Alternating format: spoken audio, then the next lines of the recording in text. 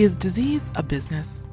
A massive and intricate campaign to keep people sick and acclimate them to the idea that sickness is an inevitable flaw of being human? This is a question that consciousness researcher, author, and documentary filmmaker Sonia Barrett explores in her latest project, The Business of Disease. But in this well-rounded and eye-opening illustration about how our health has been hijacked by special interests and social engineering, she doesn't stop at that. In this film, she avails the viewer to a stunning and exciting approach to understanding how we can heal ourselves, not just our bodies, but our mind and spirit as well. I caught up with Sonia to discuss all of the multi-dimensions to this complex system of sickness, health, and overall well-being. Take a listen.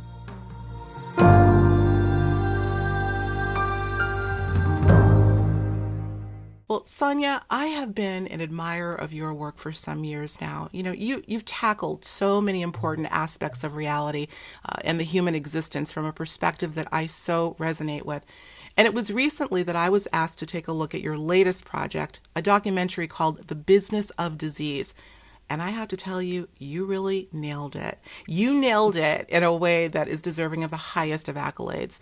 Listen, everyone, this is a film that you must not miss. But I'm going to say one thing. The title may be a little misleading because where it clearly demonstrates that dis-ease is indeed a business and how that business is conducted, this film is so well-rounded. In fact, I'd call it holistic.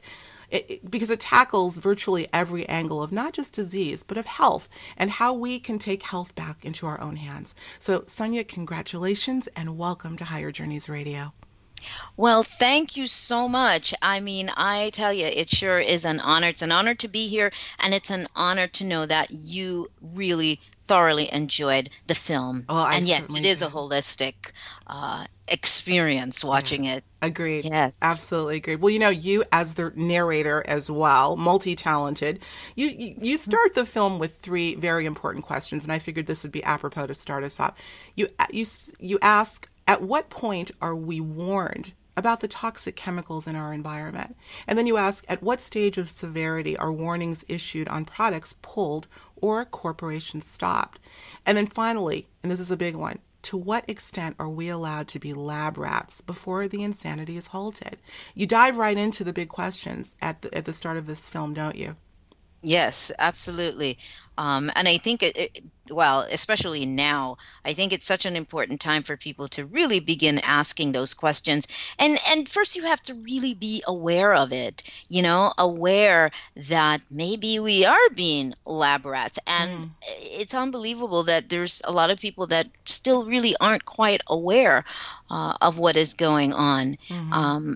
And I'm sure you saw in the very beginning, the film was saying it's really about really personal responsibility. So I let you go into that when you get ready. But yes, absolutely. I think that for me, those were very profound questions. At what point do we stop and we say no more? Whether it be just for ourselves personally, because this is where it has to start. It has to begin with the individual. We can say that we're waiting on a group of people, but a group is made up of individuals. That's right. That group is only as strong as each person. Each person has to have their own personal strength to begin with. Yeah. So we're not just leaning on the idea of a group, but taking personal responsibility. So that's where I'm coming from. Well, I love that you're coming from there, and that's why I say I resonated immediately. I mean, we're diving into a really, really big multi-dimensional angle immediately, Sonia, because again, this whole idea, I mean, look, we're coming off of a weekend. We're going to talk about the Women's March a little bit that just took place a couple of days ago post the Trump inauguration. That's not what this is about. But in keeping with the idea of individuality or individualism versus collectivism. And, we're talking now about protest and the group voice. And as strong as I think that can be, before we can even make any paradigm shift, whether it be about our own health or the economy, it has to be done individually first. So I'm so glad that you stress that. And you stress that throughout the film in a variety of ways. So I really do appreciate that.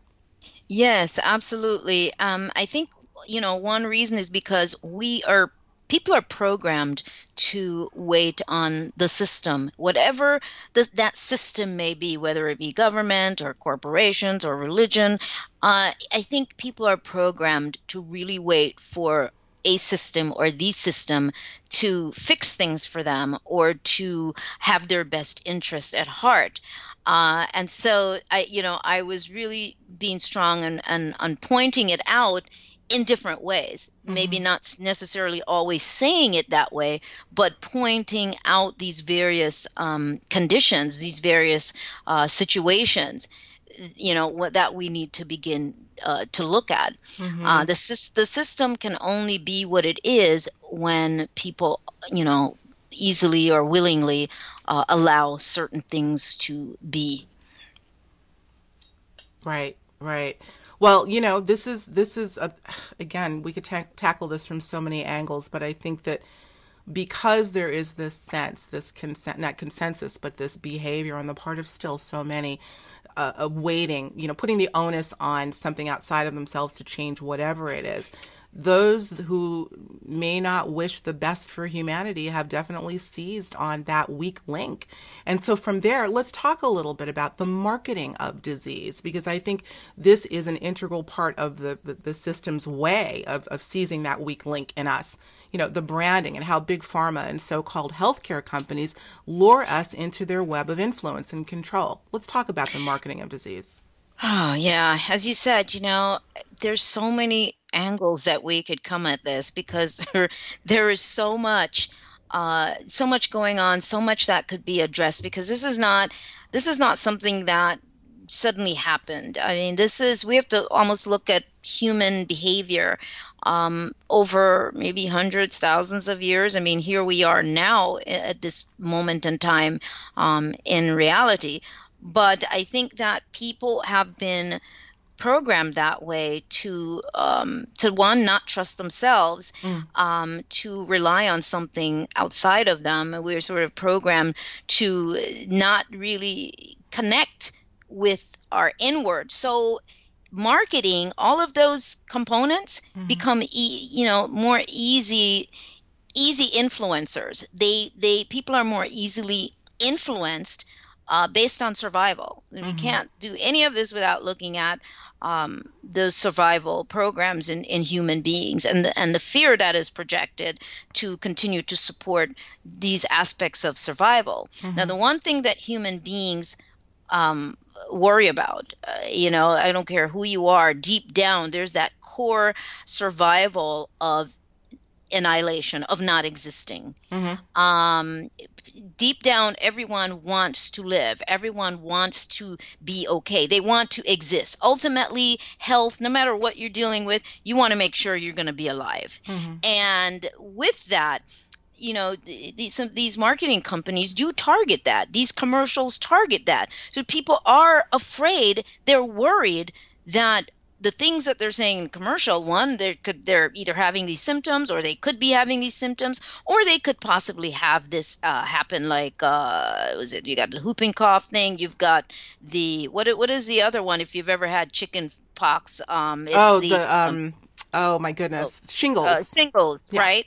So here it is. Yeah. What does all that lead to? If you are gonna get one of these illnesses that is portrayed by some of these ads, what is it that the person is fearing? Well, that could develop into some other things, and ultimately, what you may die, and so it always goes back to that core thing of human beings wanting to make sure that they are alive, and this is the reason why all of these ads seem to work so well in triggering people and them running towards the safety of a more familiar system, which is what, unfortunately, we have to say is become traditional medicine. That should be the alternative, actually, right. Not the other way around. So you see what I'm saying with the survival aspect. People are freaked out. Seatbelts, oh my God, insurance, oh my gosh, the commercial, you hear a car crash in the commercial. Oh, make sure you have insurance. Don't let this happen to you. So it's this constant thing going on of caution. Right, right. I'm glad you brought up the advertisement aspect, because as we know, that is probably the most prominent in your face aspect of big pharma and healthcare, and reminding us of how sick of a culture we are. This is what I want to get into. You're helping me segue this perfectly. Let's talk, Sonia, about these ads, whether they be 30-second spots or 60-second spots, and the disclaimers that invariably dominate these ads. Now, I've posed this question to a few people before, because I happen to think there's something far more dark and sinister. Psychologically, there is something else going on that people are missing. Now, people say, "Oh, they're disclaimers. I just want to make sure so they're not held liable." I say it's more than that, and I'm so anxious to get your weigh in on this. Let me have you speak to that, and then I want to add a little footnote when you're finished. What's really behind these doggone disclaimers? What do you think? Well, I mean, I think one, yes, okay, we have to say yes on the fact that they do present these disclaimers that are not complete, by the way, anyway, because there's like a whole other million side effects anyway.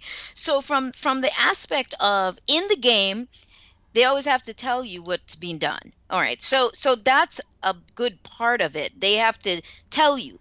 The other aspect of it is that it triggers more fear in people. And the third part of it is we can say, well, if people hear the side effects could cause death, but then they say, ask your doctor if it's right for you. Well, you have to remember, your doctor, you're programmed to believe that your doctor does know what's right for you. You're assigned a doctor. Everybody has to have some sort of, what's your health insurance plan?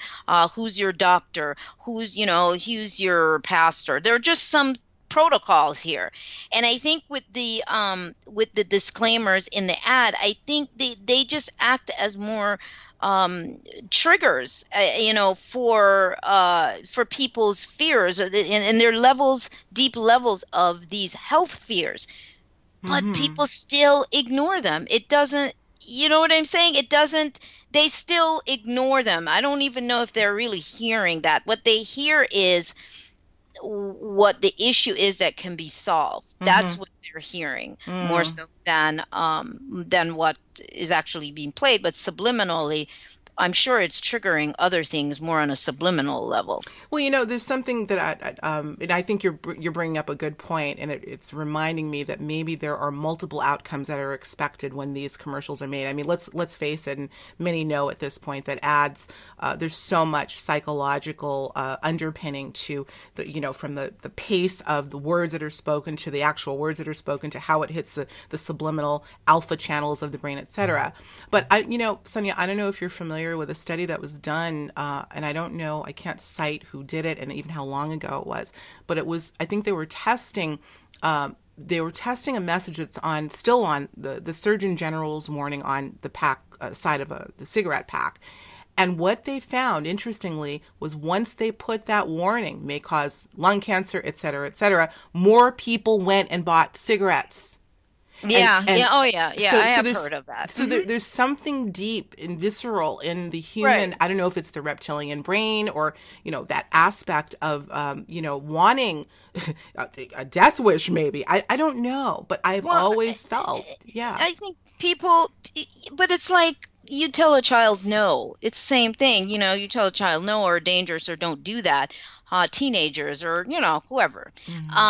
And then they tend to do the exact opposite. So I think there's some sort of programming there. There's some aspect of us that maybe interprets things completely different, completely opposite. Obviously, this doesn't affect everyone, but there are people that have more of a propensity to a certain kind of behavior, certain belief systems are absolutely targeted. The thing that you get marketing psychologists like Cloutier Rapaille, Dr. Cloutier Rapaille, that was in the film, he actually, along with others, they say that they can't convince people to do anything in marketing. That's what they say. What they do is they give people what they want. But here's the thing with that. This is what I say. And again, this is layers deep. when you say we can't convince people, we give them what they want. Well, yes, because people have been programmed for generations or for years in certain aspects of belief systems and thinking. So a foundation already exists. Agreed. For whatever is being offered. So now it looks like the person is making an authentic choice, but yet their choices are built on layers and layers and layers of old belief systems that now we know does travel through our DNA or gene pool, the challenges your mother went through, or what you saw or felt in the house, or what was happening to your mother anyway, or even her grandmother. That information actually travels through to you, because we're very much like a computer system, whether we want to acknowledge that or not. And everything is data. Everything is information. We're made up of information. Our cells are made up of information.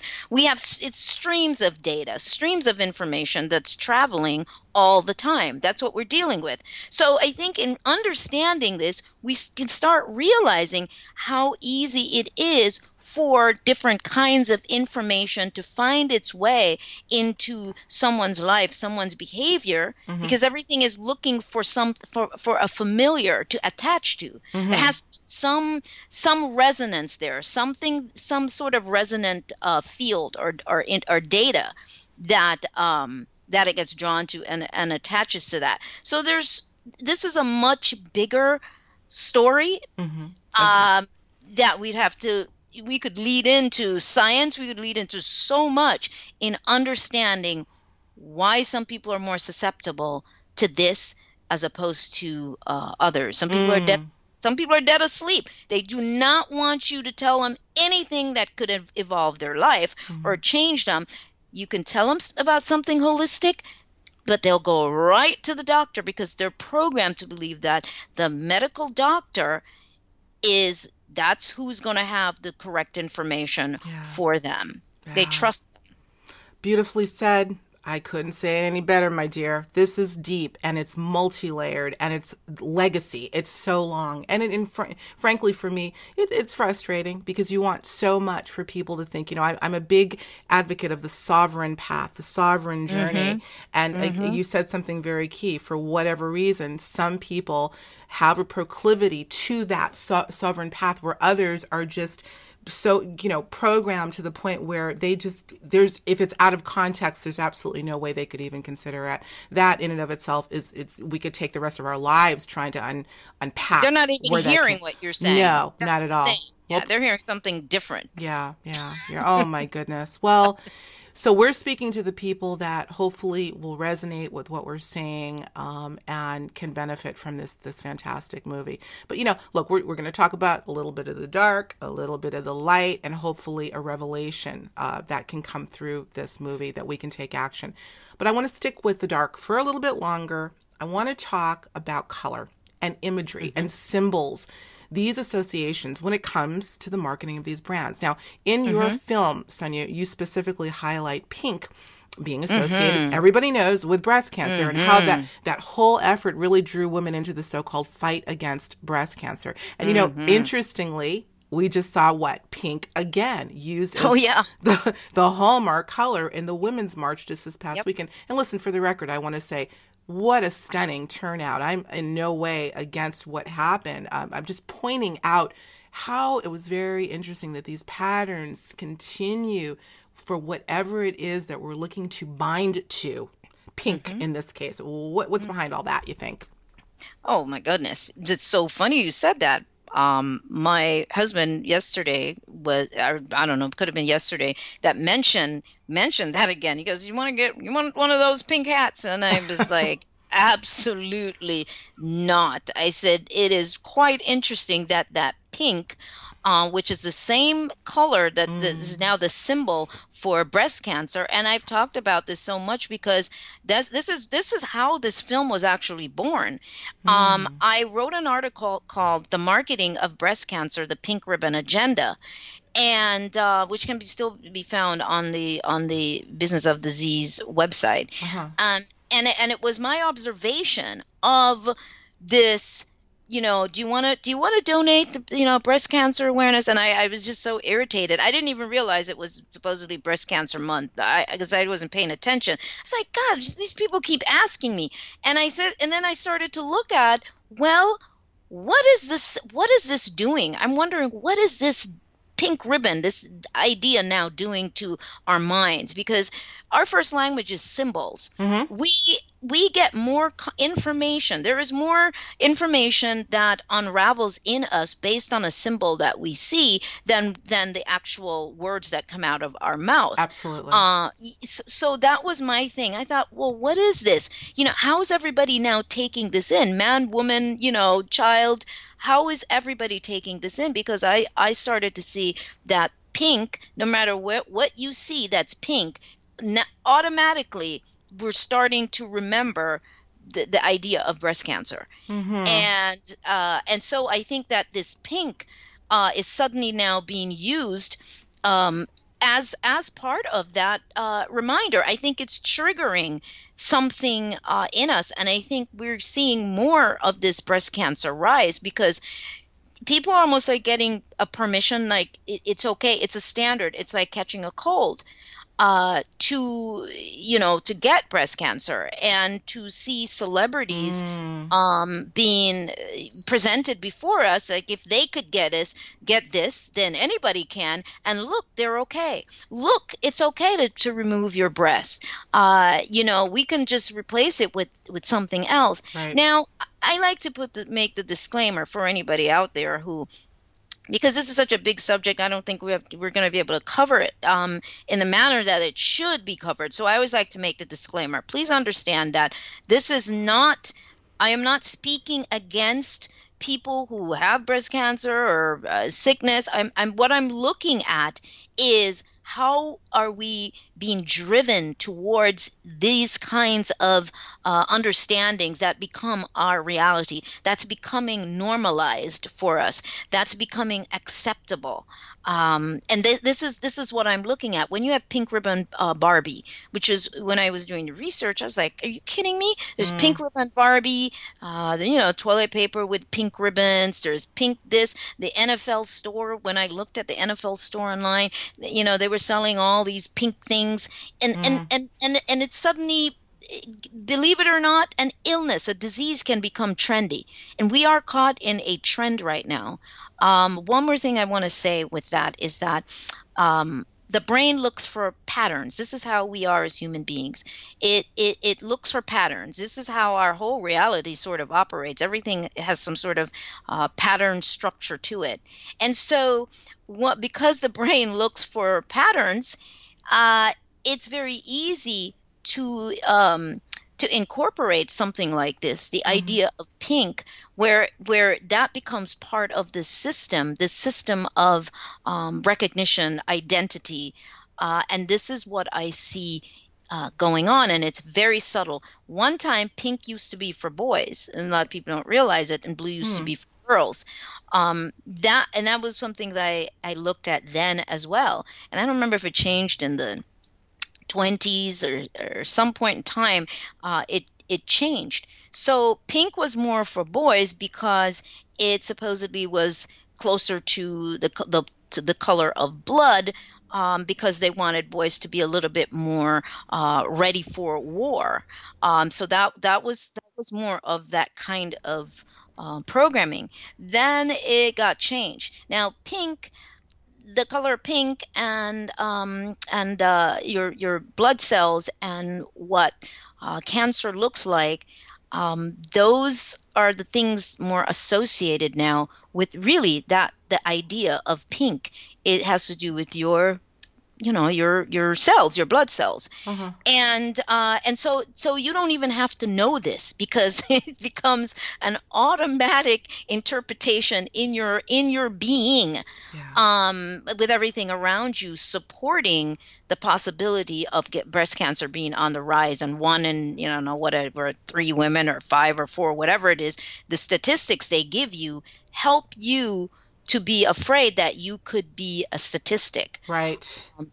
So there's so Good. many components to this. The But emotional you're part of nailing it. it. You're nailing it, Yeah. girl. I think you're really bringing up some things that in only Sonia Barrett style can do. I think you are really nailing it. Well, you're bringing something up, and we could again spend a few hours just on this particular campaign, if you will. And thank you for the disclaimer. And I'm going to piggyback that by saying all power to those who are not just suffering from breast cancer, but so many the cornucopia of other cancers, and working together to try to eradicate it. How can you be against that? What we're talking about, everyone, is what may be going on that may not be so obvious to you. Really taking advantage of our humanity and our humility and our empathy. And this makes me wonder, Sonia, could it be, you're saying, you're alluding to the idea that we may be catching certain diseases through these various these channels of empathy, maybe even bound by color and how our brain responds. There's something deep going on there. Yes. Mm-hmm. Isn't that something? Absolutely. Well, Yeah, absolutely. this goes back to the business of disease, does it not? This goes Yeah, back to the business of it goes back disease. to the business of disease. Absolutely. Oh, it's so layers deep. It sure It's just is. incredible. But I also want to say that, when I with the disclaimers that there are people, if anyone were able to get on the website and see where the article is on the We'll have it linked. We'll have it businessofdisease.com, linked. Yeah. yeah, they'll see. I what I did was I went ahead and I put the responses to the articles, and I didn't filter anything. And I got to tell you, there were people that have had breast cancer, they had breasts removed, and they all loved the article. And several of the Excellent. people said they wish that they had seen something like this before. There were people that admitted that they did it out of fear because their mother had it, or so whatever, whoever else had it. And the emotional component involved, and all of these factors. So just to let you know, there are people who have been in those situations with their health that read the article, and for them, a light came on. I So I love just it. wanted to make that clear, because we're not about beating anybody up No, on no, this. no. Yeah, Yeah. I know. And again, you've got to be so careful these days because everybody wants to be so politically correct. But the Everybody's last thing, sensitive. everyone's sensitive. But what you and I do, Sonia, is try to convey another perspective for the good of humanity, not the opposite. So Absolutely. maybe we can link that. I would love for people to see that in its entirety, including the comments. Well, again, I want to move down the line a little bit, but I'd be remiss if I didn't talk about in the spirit of brainwashing, how the doctors, the physicians themselves are also lured into this strict healthcare orthodoxy, and many never escape. And I have quite a few friends that are physicians. Most of which I do not have these sorts of conversations with. Some I can't. do. But this just adds another layer, right, to a very confounding yeah. issue. I mean, in a way, you can almost say nobody escapes this. There's different ways in which different segments, different categories of people, whether it be by profession or just socially, as far as our society is concerned, how people are categorized for different kinds of programs and belief systems. And of course, you have doctors that are completely ignorant to many things. And I have talked to some that, at first they were going to be in the film, and then they decided not to. They backed up. There's fear of losing license. There is also ignorance in terms of what is taught in medical school, what is not taught, I should say, Right. in medical school. And they've also been programmed to believe that they sort of are the end all. And I think what other thing you have to look at is, the idea, of course, that they're practicing medicine. Of course, there's a reason why they have to use that word, practicing medicine, because they don't cure anything. They Band-Aid. And this is not we're talking conspiracy or anything. It's just it's a fact. So that's the reason why they cut things out. They don't know how to mend the body or help the body. Let's say this, to help the body to mend. Because the body knows how to fix itself under the right conditions. So, but the doctor is taught, and it really is a programming, a set of rules and conditions around practicing medicine. Was it allopathic medicine? Practicing that kind of medicine. And so it becomes very limited. And so they have to operate in the box of those conclusions and options.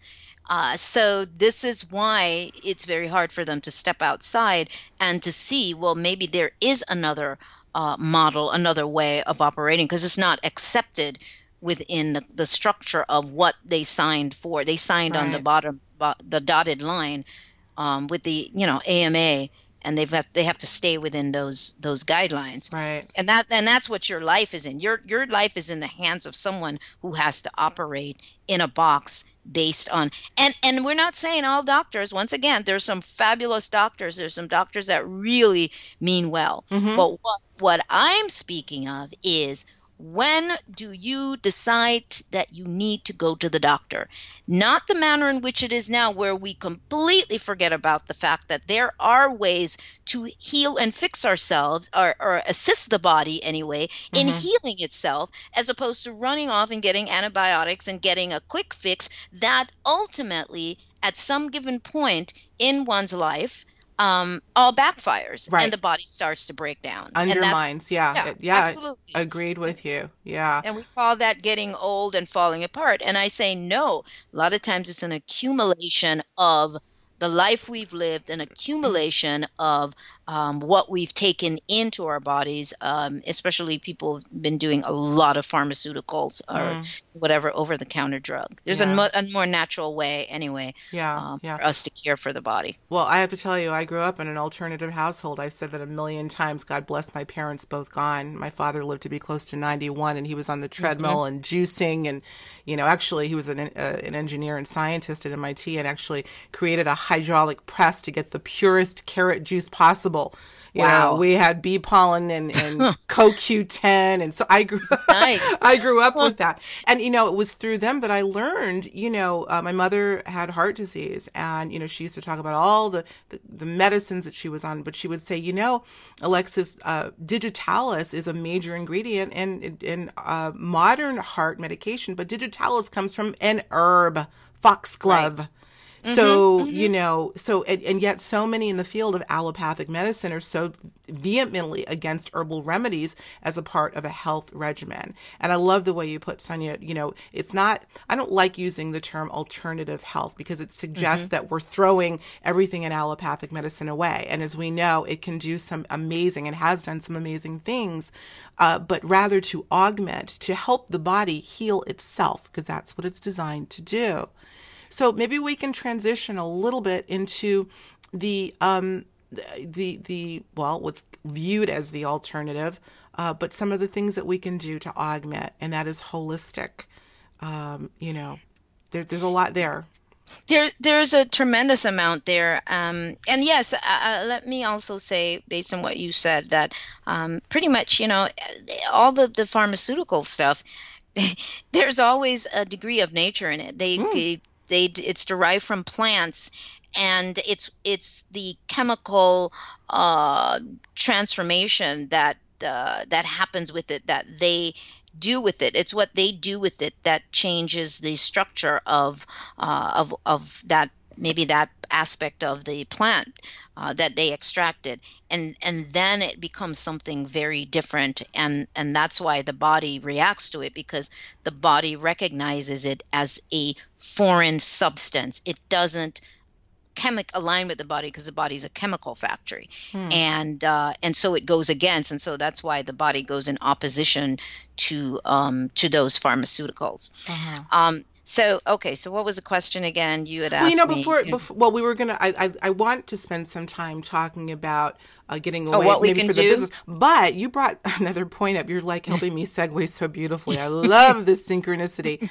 You talk about the base to many modern medications. Well, let's call them drugs. This is what I want to talk about. Right. Coming from the natural world, coming from the herbal kingdom, including poppies, which make what? Opioid, heroin. Right. Before we fully leave this crazy dark side, I want to ask you, Sonia, about this opiate addiction epidemic is what they're calling it. Something, it seems as if it's something that just relatively recently came onto the scene. That's what we're being told anyway. But again, is there something hidden behind it? What is really happening with this heroin epidemic? What do you think? Geez, I don't even know if I realized it was such a heroin Oh my epidemic God. right now. Well, yeah, oh, It's absolutely. Oh, it's huge. And it could very well be. Now, I'm on the East Coast and we're hearing so much about the crisis, they're calling it, well, particularly in the eastern states. But yeah, oh, yeah, definitely.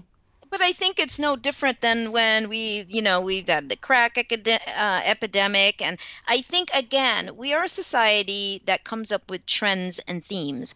And with Mm, each one of these trends that we've had, whether it be when crack went crazy, we don't really hear about it like we were at one point, crystal, cocaine. I think that there's a theme, there's a period there where if somebody is indeed initiating it, because something initiates this stuff, hmm somebody initiates it, because we live in such a society where there's a lot of sinister activity um, that occurs to produce a certain outcome. hmm And so I think what you're asking is, what is the outcome? What is supposed to happen here? And that sometimes is what we don't get to necessarily see right away. But what we can know is this: what is the greatest place that we can affect, that really can create issues in our lives as human beings, is our brain, hmm is how the brain functions. Is the brain, the brain is a pliable thing. It's very pliable. Um, you know, what can we be led to believe, to do, I mean, it's that pliable, where like a computer, it can be hacked, programmed if it doesn't work properly. There's so many things that can happen, and these chemicals, these drugs, alter the brain in people in different ways. And it does change you in terms of how you think or process information, or what you're able to do.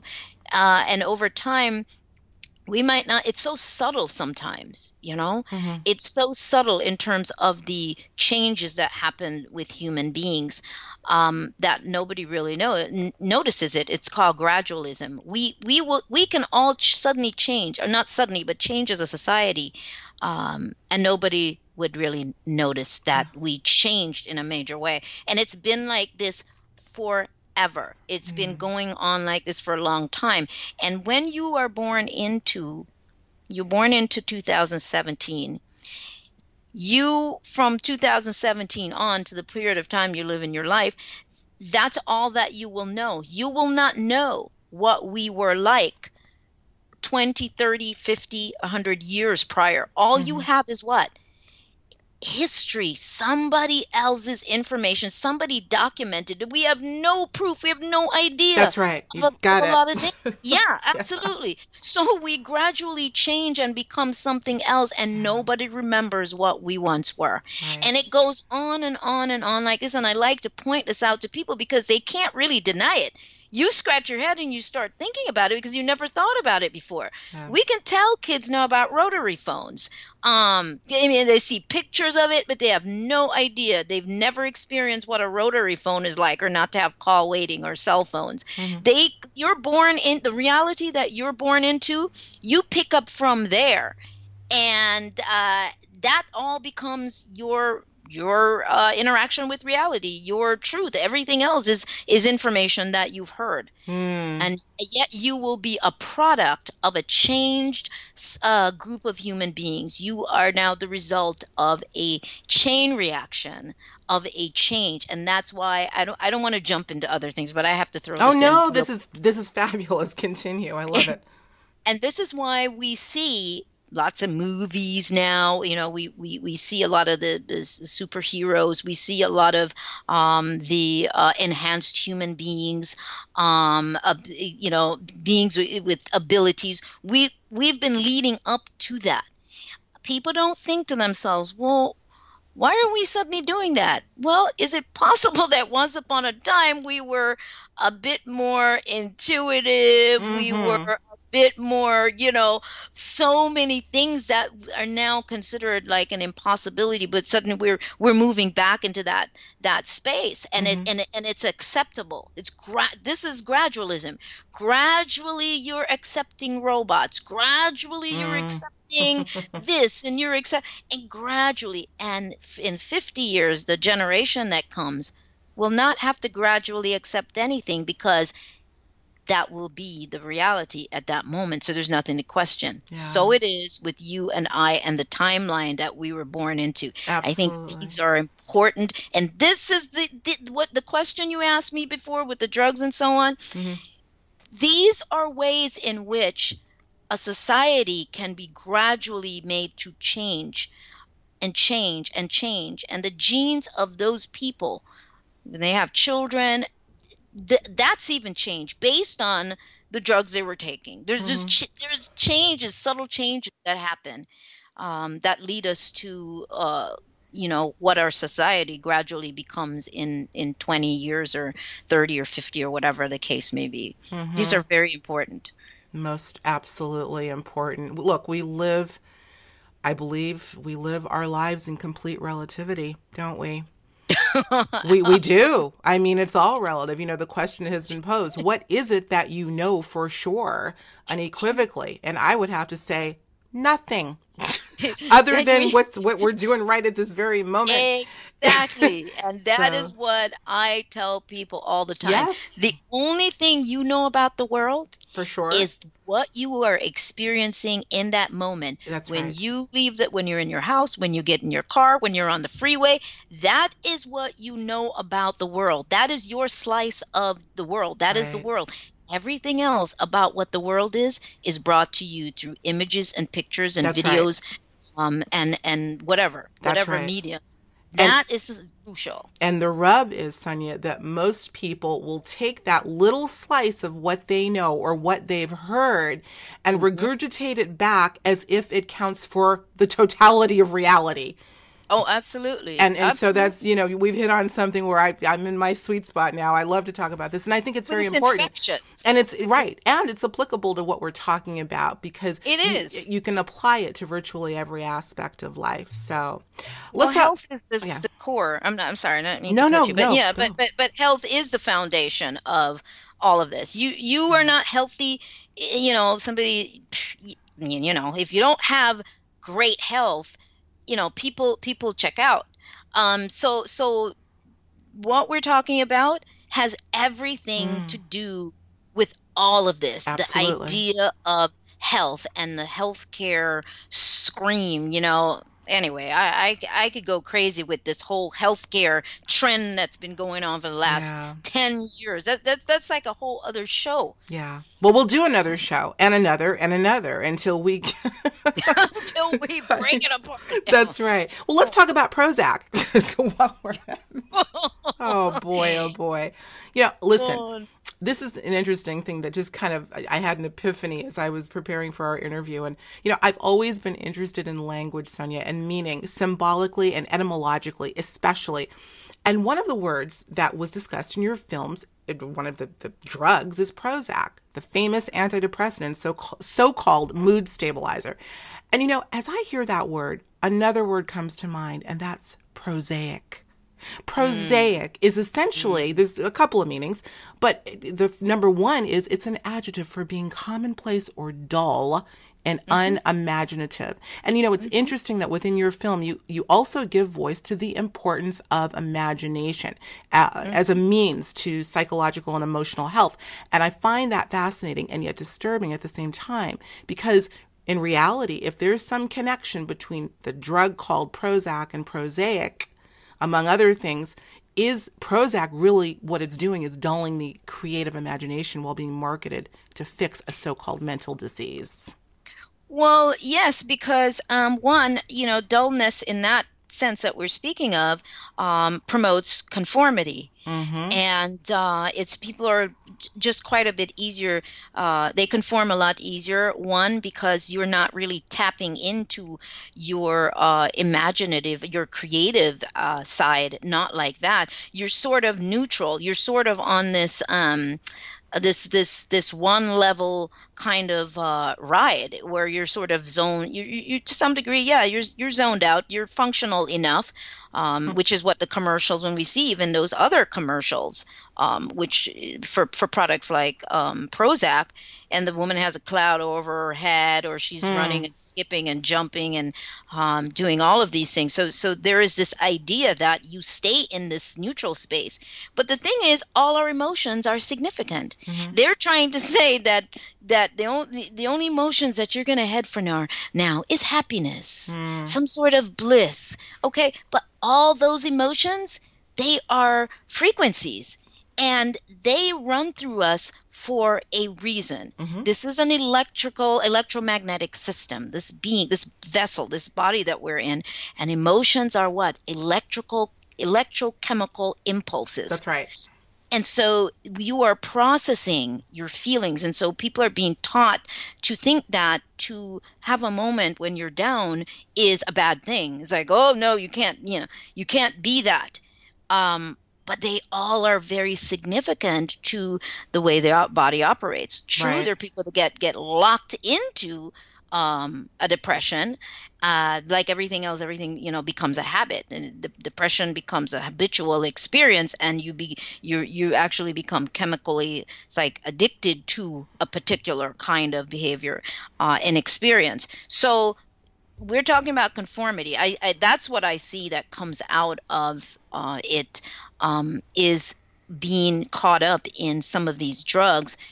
You're not going to be that overly imaginative. That's right. And Imagination is powerful. Creative imagination is completely powerful. And again, I'm basically kind of intimating that there may be a conspiratorial aspect here. So be it. They happen all the time. Well, that's the conformity. Yeah, the Prozac, bored mind. right? Prozac. We're giving you a drug to dull your ability to think for yourself, to imagine yourself well, et al. So I just wanted It's to easier bring to that up. control people. I mean, it's just so much easier because okay, here we go. Go for It's it. so much easier to have that kind of mindset because, one, reality, the idea of reality, which is something I talk about consistently, we're sold an idea about what reality should look like. That's That's right. really important that people understand that. We're sold an idea, and hence, we have concepts like the American dream and so on and so forth. But in general, we're sold an idea from birth to death as to what reality should look like. And with that said, it is then easy to what's the word? Inject other concepts in that same idea of reality. If somebody's able to change what reality looks like, or the blueprint that we have for what life should look like, the idea that is sold to us day in and day out, billboards everywhere, just all around us, school, everything sells us that same package, right? Then it's easy to incorporate other components in this packaged idea of reality that's being sold. And certainly if you are on certain kinds of drugs, it is going to be a lot easier to hack someone's mind. And this is what we're doing. We're hacking, which is why you're seeing all these movies, these films and stuff, because they're really starting to understand that. These are things I was talking about years ago when I started talking about the engineering of reality and the engineering of human beings. Now we're seeing all of this come out.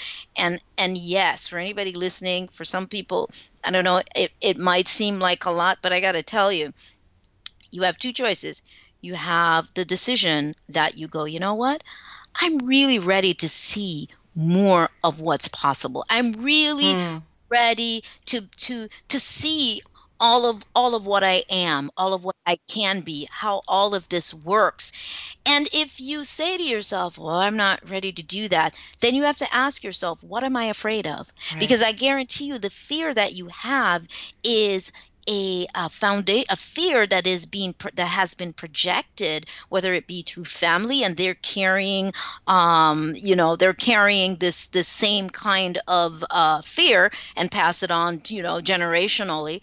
But you have to stop and you have to go ahead and look and see, because if you don't do any of those things, life is still going to go on, but you're going to always march completely to the tune of somebody else's drum or somebody else's beat, and maybe you won't be the wiser. Not everybody's supposed to wake up to this understanding. I get that. Yeah. Everybody's here as a free agent to have the human experience in whatever way they may choose to have that human experience.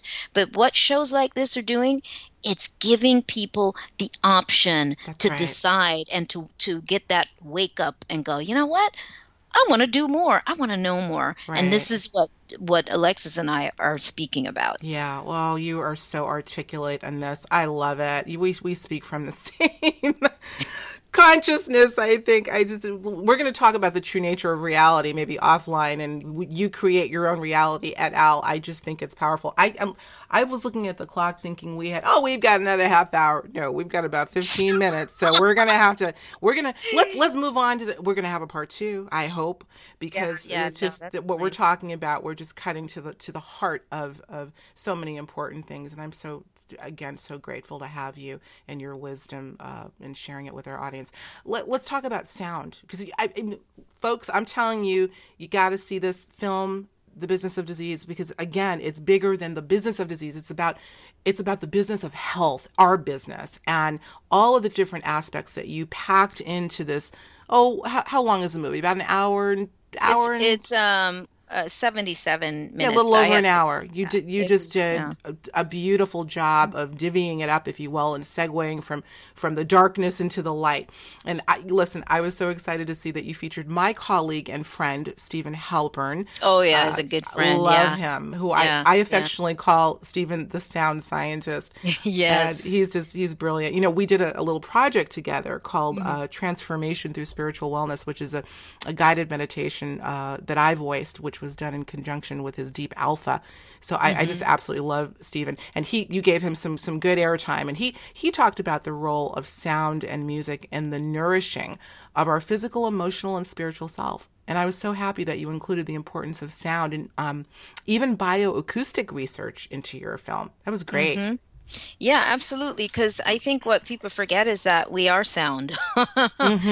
We don't hear that enough. But I think when people really, understand more, just looking at the science of it, we're not talking anything off the wall, but just in general, science understands that. But we are sound, and so because of that, the body is looking for sounds, frequencies that resonate, and that's where music becomes so significant. Or even as Sherry Edwards mentioned, waterfalls, sounds in nature. These are things that this vehicle, this vessel, this being resonates with, because it's so natural to it, and it's healing. You can have healing sounds. These sounds can actually adjust, as something going on in you. A disease has its own frequency of sound. Everything is some sort of harmonic, and I think that that's something that, again, people need to understand. That we are a melody, I like to say. We are an absolute melody, and when we are out of sync, when aspects are out of sync, as a piano, somebody playing a tune and they hit a sour note, you're going to hear that sour note. So it is with our health. When there is dis-ease, it means that there is disharmony in the body, and it's looking for those right tones to be played. And when it hears it, like from Stephen's music, it's almost like it takes every cell takes a deep breath, and it relaxes and aligns. And you, more importantly, the brain gets to get you to relax for a minute, to shut you down just enough, whether it be your mind space of thinking. It shifts the brain enough for the body to repair, for the communication to happen between the brain and the body in the repair process. which is why we go to sleep, because the brain gets to shut you down enough to try to make repairs from the day's events, all the emotional stuff that impacts the body. So sound is very, very significant in terms of what resonates with you, and I think people should really begin to tune into that more. Agreed. See what that feels like for them. Different kinds of music and sound therapies and many of those components, because you are sound. Absolutely, I agree. Well, there's a lot of talk going on about the frequency or the hertz range, I guess. Yes. In shifting from is it shifting from 432 to 440 or the other way around? 440 to 4. I can't. It's 4. I don't remember what it is. But it's in my book from 10 years ago. Right. Yeah. I mean, you covered these things years ago, but again, it will make you far more cognizant of the music that you're listening to casually, and whether it was a devious pursuit or not. It seems like in many cases it is, that music was purposely recorded and something that was not in alignment with ourselves. So it was adding insult to injury. So yeah, I agree. Yeah, you've got to, like, shorting you out. Yeah. Yeah. Something, quickly, something else that Stephen Halpern, I believe, mentioned in this film, Sonia, was, and you have too, of course, the electromagnetic assault that we're getting through our plugs and our outlets in our home. Yes. That's another big thing. Maybe I can have you back to talk about that if you'd like to, because I think that's humongous. And I'm becoming more and more aware of just it's not just the Wi-Fi, it's not just the smart meters. Yes, they're that's there, but we're talking about your basic electrical outlet. And I've even heard where you talk about the sleep time being repair time. Heck, how can we, when we're being assaulted even while we're asleep? Yeah. Can you make a comment? You have to empty your room. Beds that are over outlets, that kind of thing. It's known to be draining the body while it's sleeping, or even phones that are flashing, or lights. We don't, in our bedroom, we don't have we don't keep a TV in our bedroom. We don't have really hardly any. There's a radio in there because my husband likes it, but we don't have electrical things. We don't plug our phones up in our bedroom. No, nor do we. Or anything. Yeah, we don't have anything plugged in there, and it needs to be quiet and dark. I mean, there's a whole lot of reasons why that needs to be, but this is the repair time for the body, and the fact that in your bedroom, when you're able to sleep well, your body is going through a different stages, at different times. And I think in the film it does show it. There's a little clock thing that shows you the different things that are happening in the body at various times of the day and of the night. So it is. Because it is a chemical factory, it is changing. It's changing of the guards with the various hormones that are being converted or changed or being produced more at different times. Like women in particular, nighttime, when we don't get enough sleep, the cortisol level just goes up, and then we have weight issues and so on. So there's lots of things that we could do that don't cost anything. Absolutely.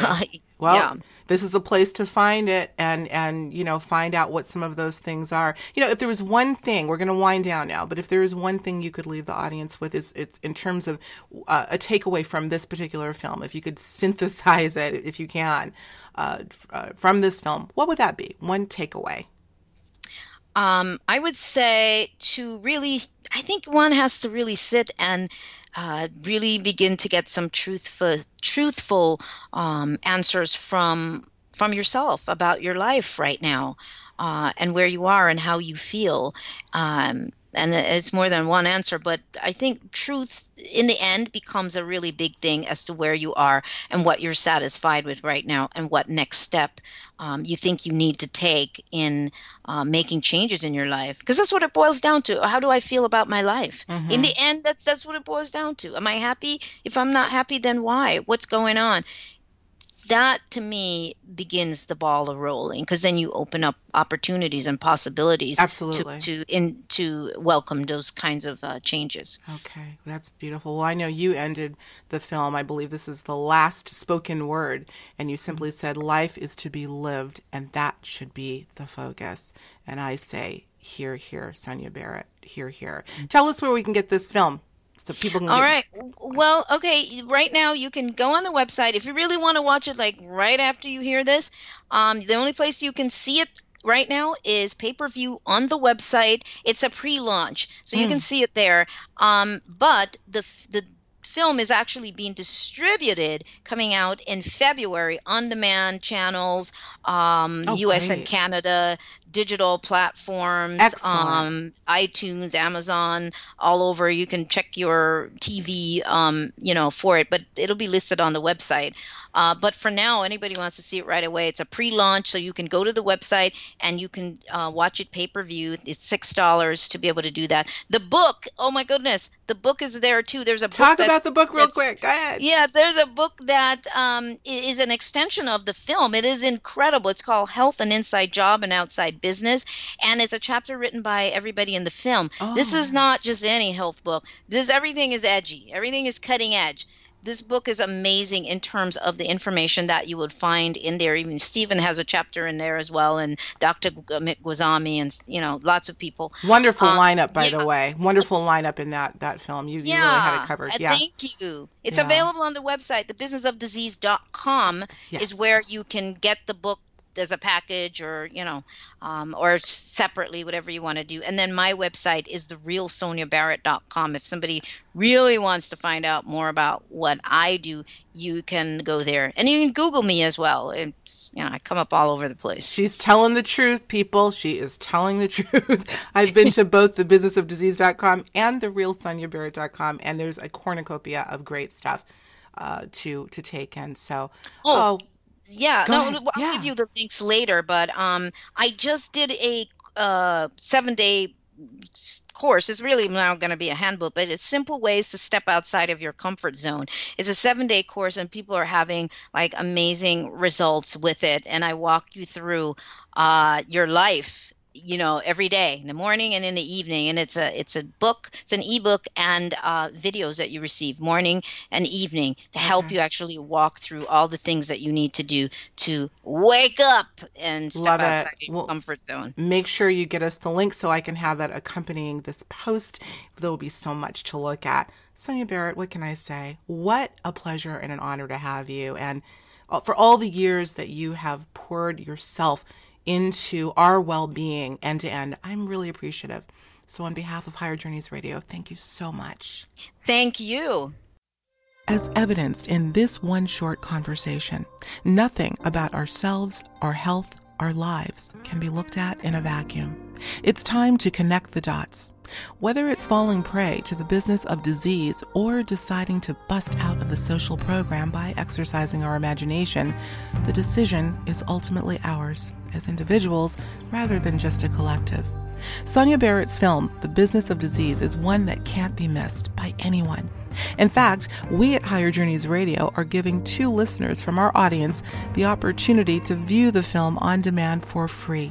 Simply go to the Higher Journeys Facebook page at facebook.com/Higher Journeys and like the post about this interview, and you'll be automatically entered to win a private screening of the film.